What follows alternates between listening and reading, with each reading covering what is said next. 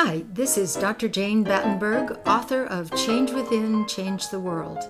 In this weekly podcast, I interview changemakers who are at the cutting edge of new thought and consciousness awareness. Join me as we change within and change the world together.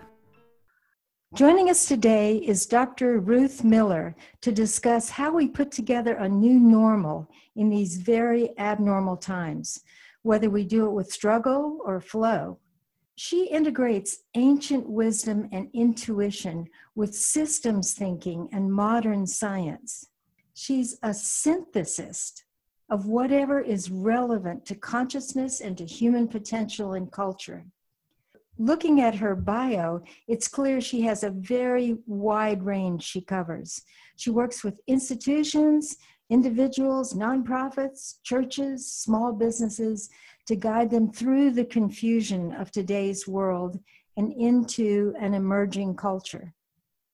She confided to me that she's given over 1,000 talks on these subjects. Ruth, welcome to the show. It's a pleasure and honor to have you as my guest. Oh my goodness, thank you so very much. It's an honor to be here. Thank you for asking me.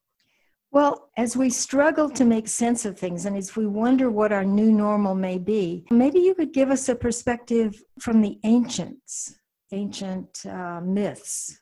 I'm happy to do that. Yes, true. So I generally don't use the word myth because in our culture, myth doesn't necessarily mean what it does in other cultures. And what we're talking about is the narrative, the story of who we are and how the world works that guides our actions, guides our relationships, and guides our sense of what could be happening in the future. So in the Western world, we have the story and the narrative of the Old Testament and the New Testament, in which they describe a lot of what's going on today, to the point where some people are saying we are living in those end times right now, as described in those books. But we can also find stories in the indigenous traditions and in other cultures. And the one that's most well known right now is the Hopi story. The Hopis don't live in a world of past, present, and future. Their language pretty much only has a present tense. So everything is unfolding now. It's unfolding in this moment through our beingness now. So in that story, which has been illustrated beautifully by a man named Willie Whitefeather in his video Hope, which is on YouTube, this story talks about how as we're going through life, there appears to be a branching of trails. One seems to go up and the other seems to continue as it is. So many of us take the one that seems to go up. That makes all kinds of sense, right? So we go up on this path and we start discovering all kinds of ideas and things. We start accumulating things. We end up, holding on to them and fighting off other people for them. We end up doing damage to the planet. And as our journey on that path unfolds, we cause a lot of harm. We experience a lot of harm. We have breakdowns and breakthroughs and more stuff. And it's very exciting and very dramatic until, according to the Hopis, it crashes and we fall and we wake up and we enter into a place of peace and silence that some people call prayer. All of the prayers of all of the people all over the world help us to wake up even more. And then we realize that the path not taken, the path that seemed to be just more of the same, is in fact the path that our soul longs for. And as we return to that path, then there is joy, there is balance, and there is harmony in our lives and in the world. So this story, this idea of what is possible, could be also seen as parallel to John's revelation in the New Testament, where he talks about all of this distress and the battle of good and evil. And when it's complete, there's this silence And then there is a new heaven and new earth, and they are one. They are no longer separate. What was separate as material earth and the spiritual heaven are now merged. And this is a very similar way of understanding what is possible. I used to have a friend who said, we read the Bible backwards. We need to start with Revelation and end with Genesis, because it was her understanding that we end in that garden where there is only unity and only clarity and only beauty and peace and joy. That sounds like the Garden of Eden, like going back to the Garden of Eden. That's what she was saying. That's exactly what she was saying, is that is where humanity is destined to go after we get through all the stuff we have set ourselves up to go through. And in the Hindu tradition, we've set up a lot of karma that has to be undone. In the Buddhist tradition, we've set up all kinds of dissatisfaction, which is what the word that is translated as suffering really means. We are dissatisfied with material things because no material thing can ever fully satisfy us, because we are infinite, unlimited beings shortly on this material planet, this material experience, and only briefly here. So we won't be fully satisfied here unless we allow this to be only a part of our long-term journey. So, as I say, all the religious spiritual traditions offer some insight to the time when, or the process by which we get attached to the material world. We define everything in terms of it. We start grabbing and taking and doing damage to ourselves and others. And then we realize we wake up. The enlightenment, the awakening, the consciousness shift, the shift happens. And we begin to realize, oh my goodness, the material is only relevant as it supports the spiritual. So that's the point we're at right now as humanity. We are at the point where we are beginning to wake up to the realization that the last 300 years of focus on materialism and the last 6,000 years of focus on institutional structures that are based on taking and accumulating rather than on supporting and interacting is about to end. So did we have to go through this? Was there something that we needed to learn, or could we have gone another way? That's a great question. Within the native or the indigenous people's traditions, we always had the choice not to go this way. And many of those ancient stories talk about how the people of the worlds were separated into different areas, and each of them had a different understanding of what was appropriate. But the expectation was we would all come back together. And if we came back together with that understanding, we would come together in peace, and we would have that garden sooner with no great effort on anyone's part. But if we came together without that understanding, and again, the Hopi story helps us understand this. The Hopi story says the Creator gave each of the groups of humanity a set of 2 stone tablets. On those stone tablets were the instructions on how to live well in the world. And so the yellow humanity took it to Asia, the black humans took them to Africa, and the browns held them in the Americas, and the whites took them to the European area and the Mediterranean. In the Judeo-Christian tradition, we know very well what happened to those 2 stone tablets. Moses came down from the peak carrying those tablets. He was very upset by what had happened while he was gone, and he threw them down and broke them.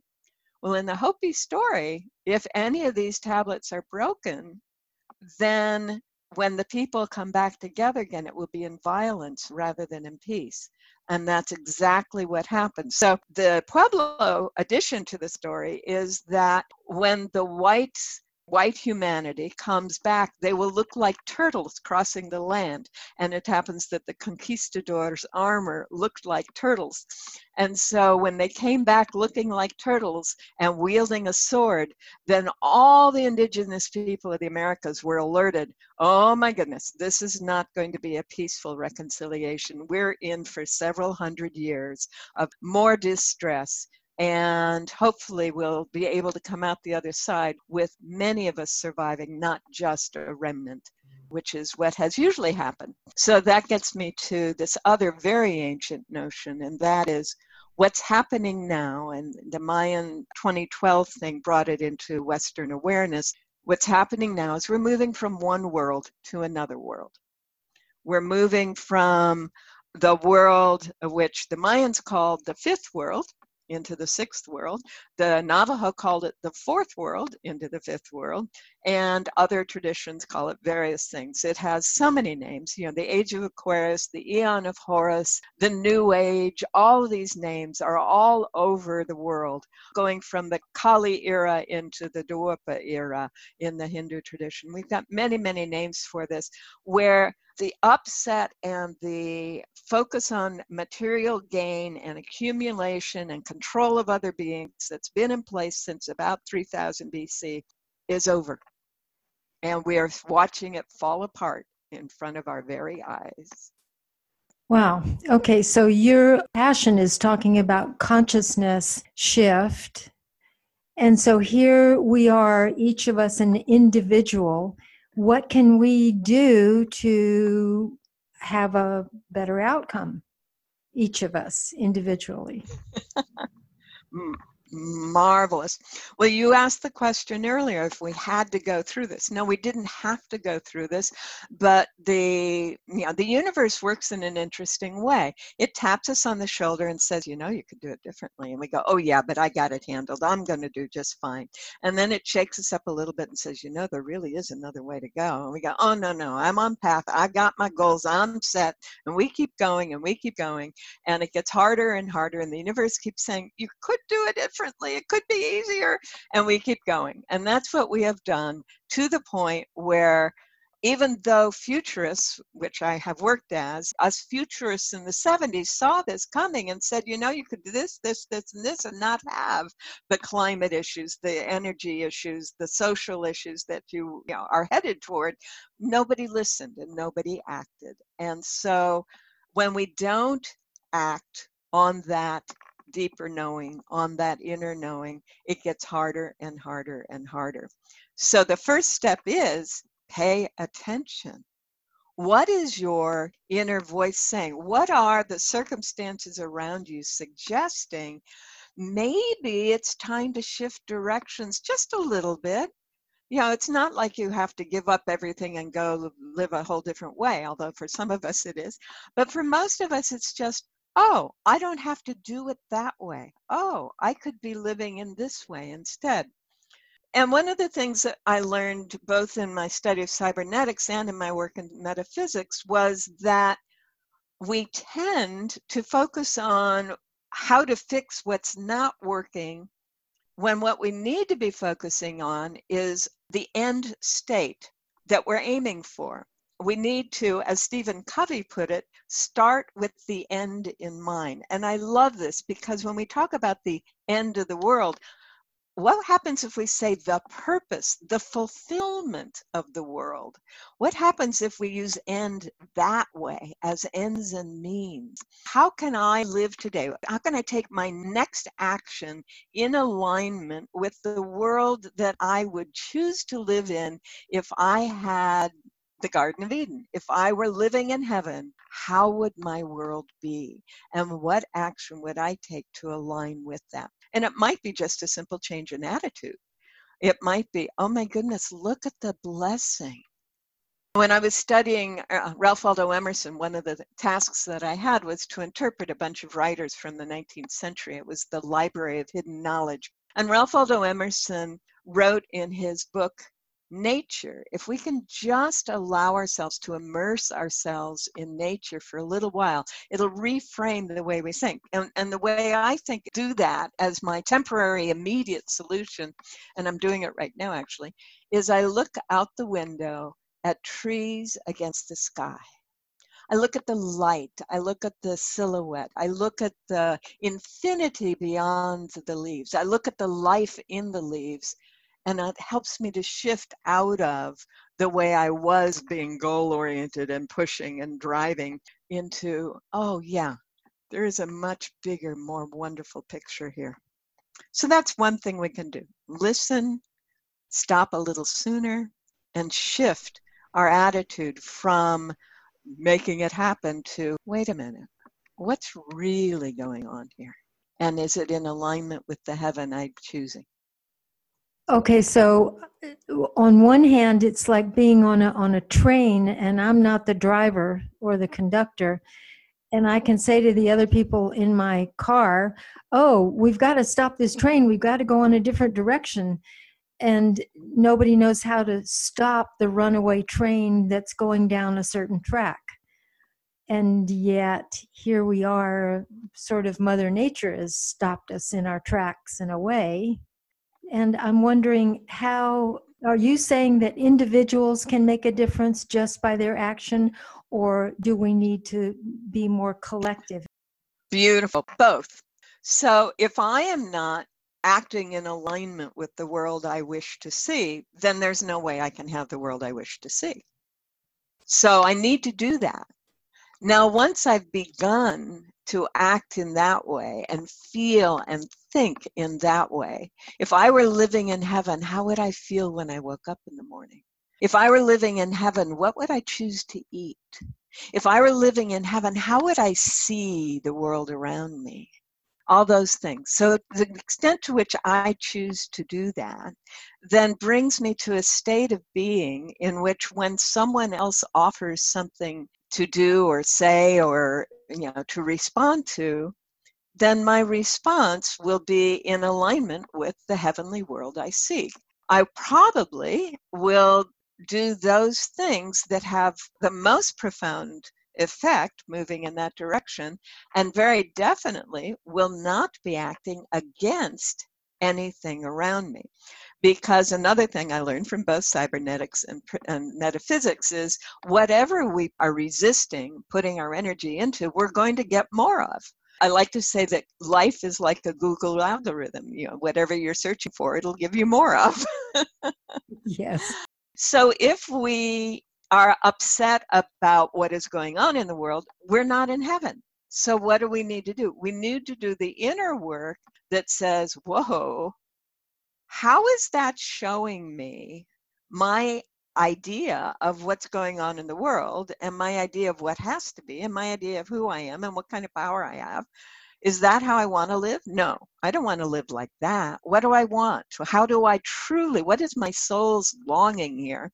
So I go for finding that. And then in that place, an action becomes clear. Now, when I was doing this for my own personal healing after an extended illness, what I found was when I got to that place where I no longer had the emotional upset around whatever the event or the cause or the history or the story or whatever it was, I could enter into a place that felt so peaceful and had so much power that I could claim and declare what the world was going to be from henceforth and what my life was going to be.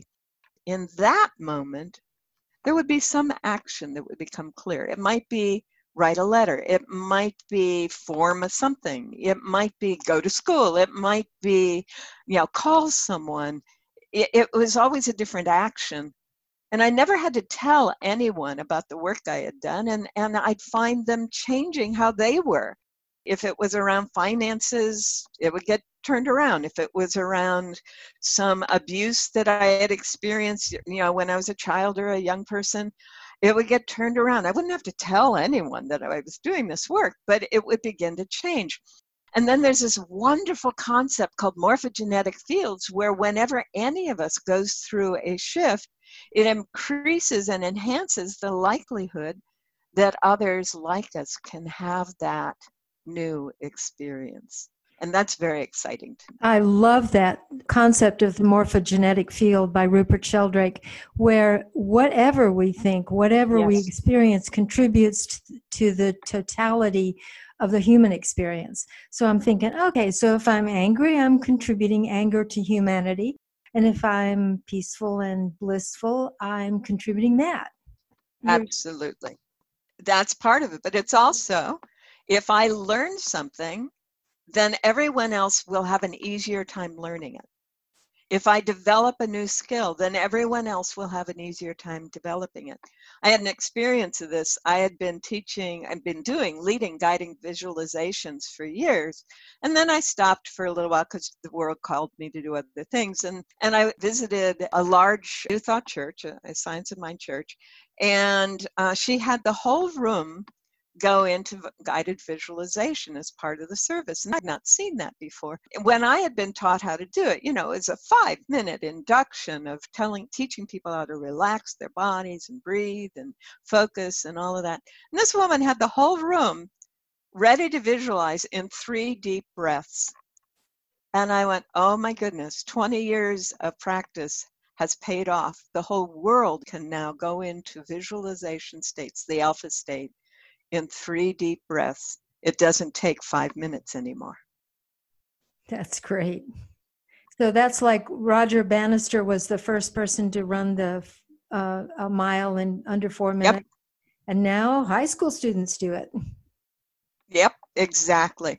So in some ways, I think of my work as helping humanity achieve its fullest capacity as human beings. Okay, so give us some suggestions for how further to do that. All right.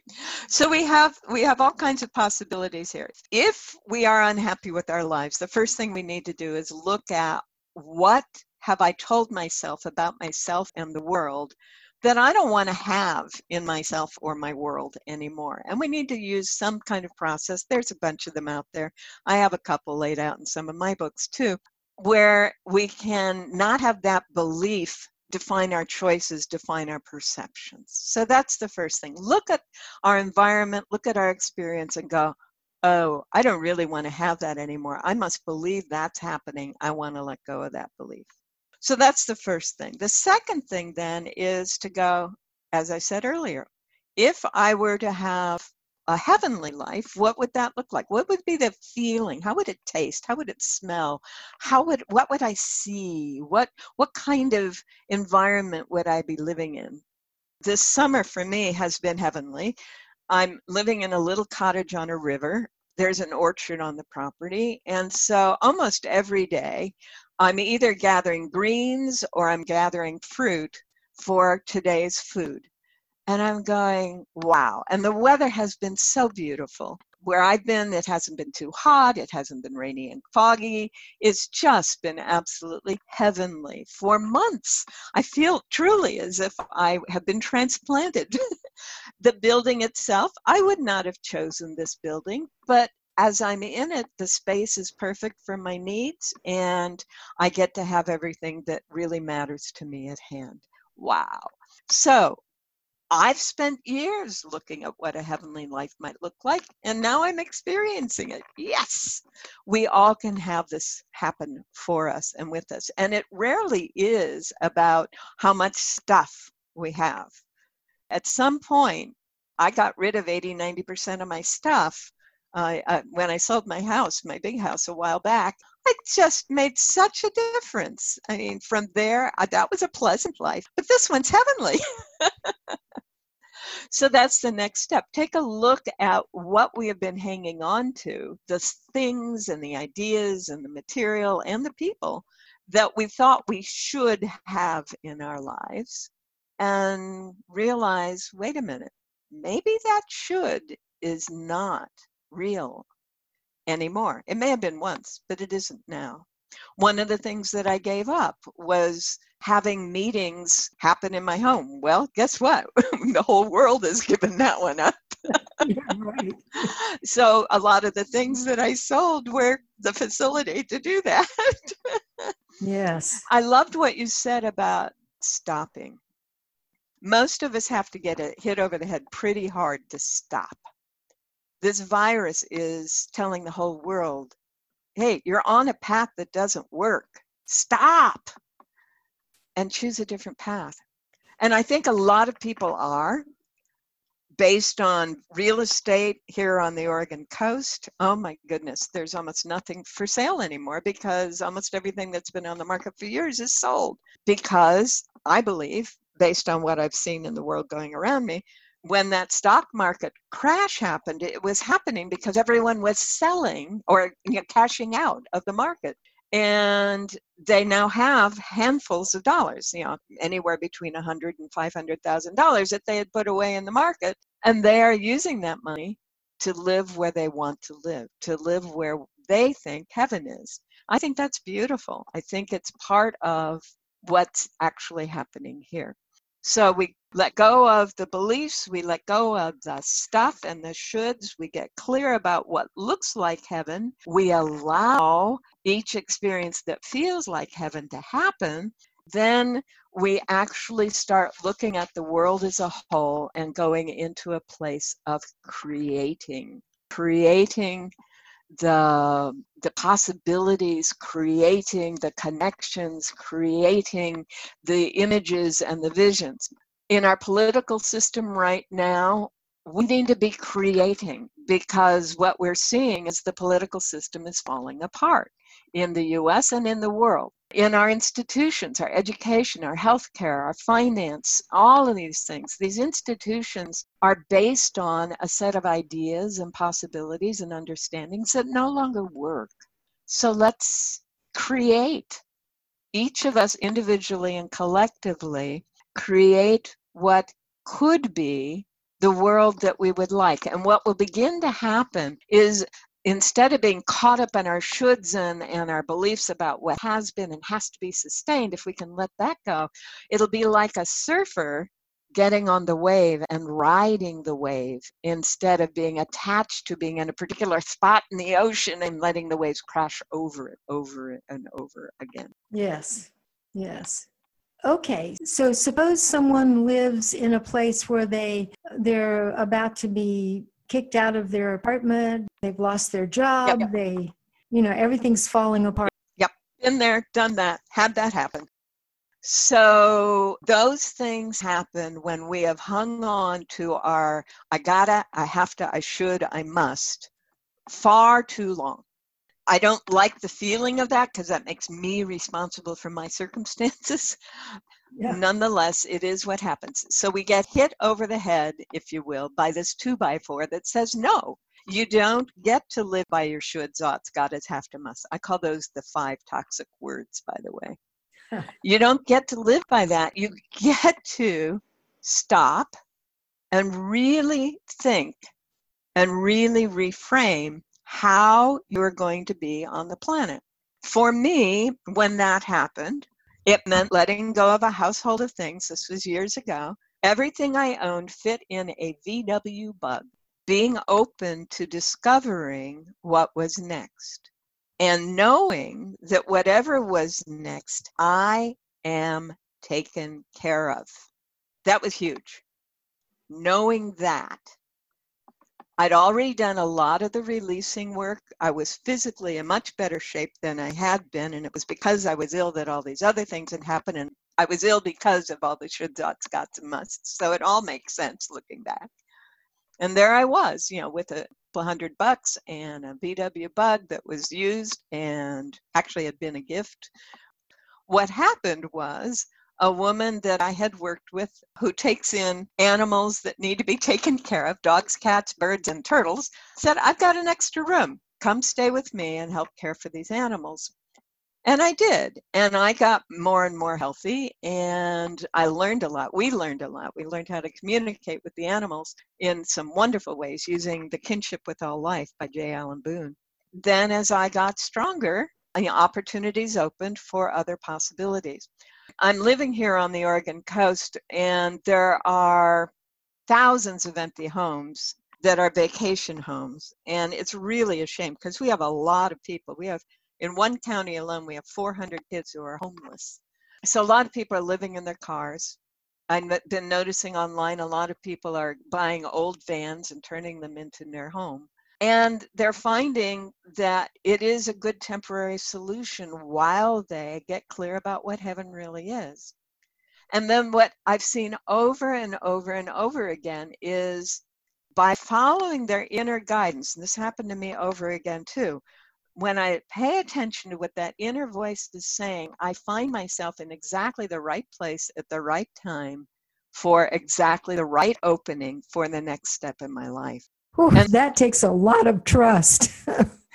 It does. Okay, so let me tell you how I learned to trust that. The very first step, living from the shoulds, oughts, gotta, have to, must. I was doing far too many things, living a far too full life. And I was also being required to teach back-to-back classes, 4 classes a week on top of a whole lot of other stuff. And there was no way that I was going to be able to put in 3 or 4 hours of prep for all of these classes. So I had to learn to trust that I knew this material and I knew what needed to be said. So I would make an outline of 5 to 7 points that I knew were going to get across in this particular class session. And then I had to learn to trust that they would get across.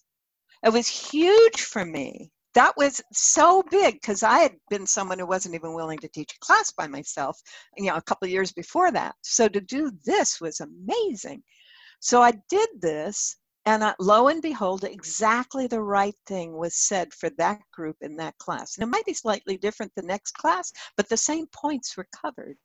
And then I began to realize I was having to drive a lot during those years. And I began to realize that I always was in exactly the right place to get exactly what I needed, whether it was a grocery store or a gas station or whatever it was. And it was just, oh my goodness, I can begin to trust this. And the more work I did in my own healing process of releasing my beliefs that this is a dangerous world and allowing the possibility that this is a world that is for my full support and well-being, the better it became. And so those years were in part an exercise in developing that trust. And it proved itself over and over again. And then when I was doing those translations, those interpretations of the 19th century writers, I was asked to do Wallace Wattles' book, The Science of Getting Rich. And I've never liked that title, but he opens with this. He says, this universe is designed to maximize the development of every being in it. Everything that any of us needs to become our true, fully developed selves is always made available to us as much as we are ready for it. Wallace Wattles. Okay, so there's another line that helped me a lot during these years that I was learning to do this. It's from the Course in Miracles. It says, lost love, lost friendship, lost money, lost belongings are all out of your awareness because you have held them away from you. What I came to understand is my belief about how the world is was how I was holding them away from me. My belief that this was a dangerous world and I had to work hard to make any progress at all and I had to really, whatever it is, was keeping me from experiencing the incredible gifts of the world. So this summer, I never had to buy fruit all summer. There was always plenty of fruit, greens, and of course then people with their gardens. I had moved too late to plant a garden. I have a few things in some pots, some herbs and such. Then people would start sharing the things from their gardens. The universe gives us everything we need. And of course, by being out in the world, picking the plums or the cherries or the berries or the whatever is good for the body as well. So I would pick just enough for a day, and there would always be plenty for that day. Go back to this lost idea. So say you have a precious ring or a cherished book, and you've misplaced it or lost it. Beautiful. That is so cool. So I've got 2 stories around that one. My favorite one is my mother had given me a brooch that was silver filigree with a red stone. And I had worn it on a shirt and then worn it on a coat. One day it was gone. And I had no idea why or where it had gone. That was hard. I really had a hard time letting go of that one. But I finally did. And I just went, obviously, it's wherever it needs to be. A few weeks after I let it go, I was visiting with a new student, and she suggested that we meet for lunch, not too far from where I was living. And I said, fine. We met, and she came in and she said, this has been the most amazing day. Everything is coming together in these beautiful ways. And when I was crossing the parking lot from the shopping center not too far from here, I found this brooch. It was my mother's brooch. Wow. I had to let go of being attached to having it. Now, having been letting go of it, I let her keep it. I didn't take it back because I had let go of it. So that's my favorite story about lost. There's a whole nother set of things around, lost or misplaced or whatever. You can say that you lost such and so and it was really meaningful, and having lost it, you now can't blame. Well, in that case, your subconscious mind didn't want to do whatever that was, and the losing was the outward reason. I have a friend who calls it the fulfilling circumstance that allowed you at some level to not do what you really didn't want to do. But there's another one, and I love this. There's a whole bunch of new material out there called reality shifts. It's based on the idea. My mother and I used to say there were imps, and imps would hide things from us until we were ready to receive them again, and then they would show up again. That was fun when I was growing up. But what this new body of material is suggesting is that we are constantly moving between universes, parallel universes, and that in some universes those things are at hand, and in other universes they aren't. So we need to be in the ones where they're at hand if they are in alignment with who and what we are. And I love that phrase, at hand. I have a pen at hand. I have a glass of water at hand. And Jesus used to say, the kingdom of heaven is at hand. It wasn't something we had to die and get to. It's at hand, just like my glass of water and my pen. That is so cool. Yes. Okay, so before we run out of time, can you tell us books you've written that you recommend and your website if people want to contact you? Sure. My website is www.ruthlmillerphd.com. It has a listing of 20 or so books on it that you can kind of check out. It also has my sharings. That is, every 3 weeks, I get this fun thing that I want to tell people about, and I put it on there. And it has my bio, and it has videos and links to other videos that I've done, talks that I've done.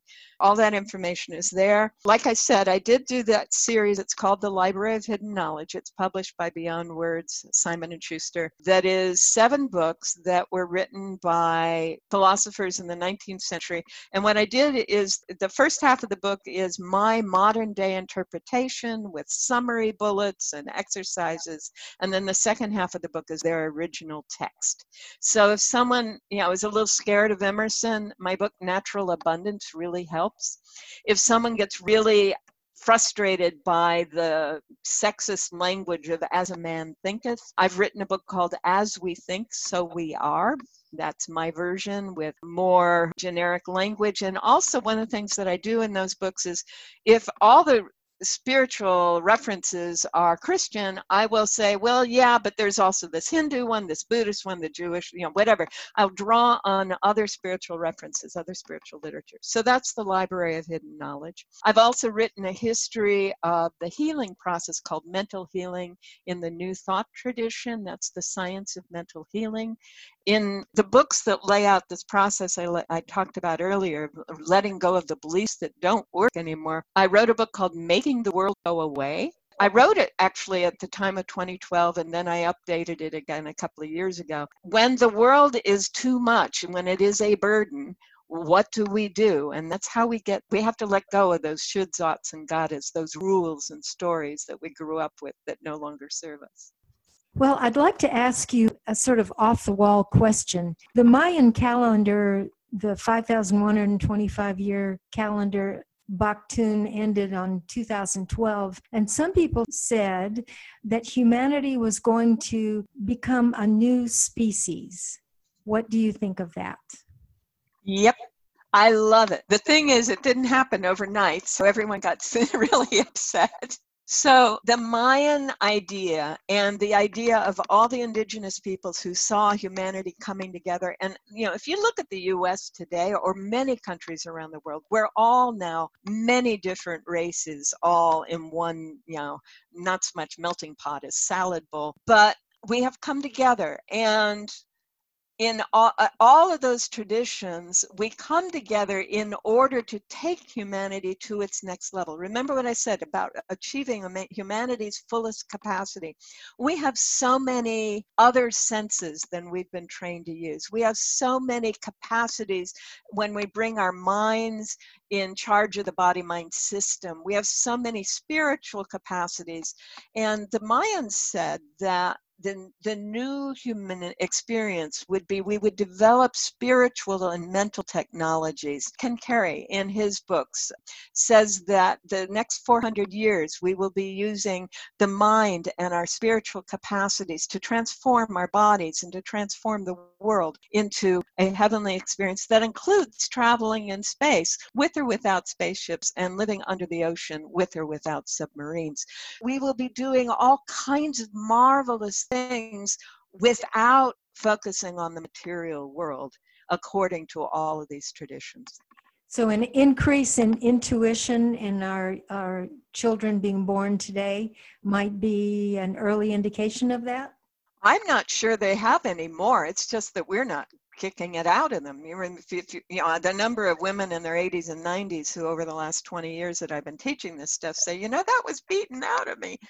So we're allowing what human beings are born with. Every other culture trains these gifts. Our culture took a biblical injunction against witchcraft and fortune telling and forgot the biblical injunction to engage in the gifts of the Holy Spirit, discernment of spirits, and prophecy. We're learning to do that again. Intuition is an innate human capacity that is no longer forbidden in Western culture, and we're going to see great results from that.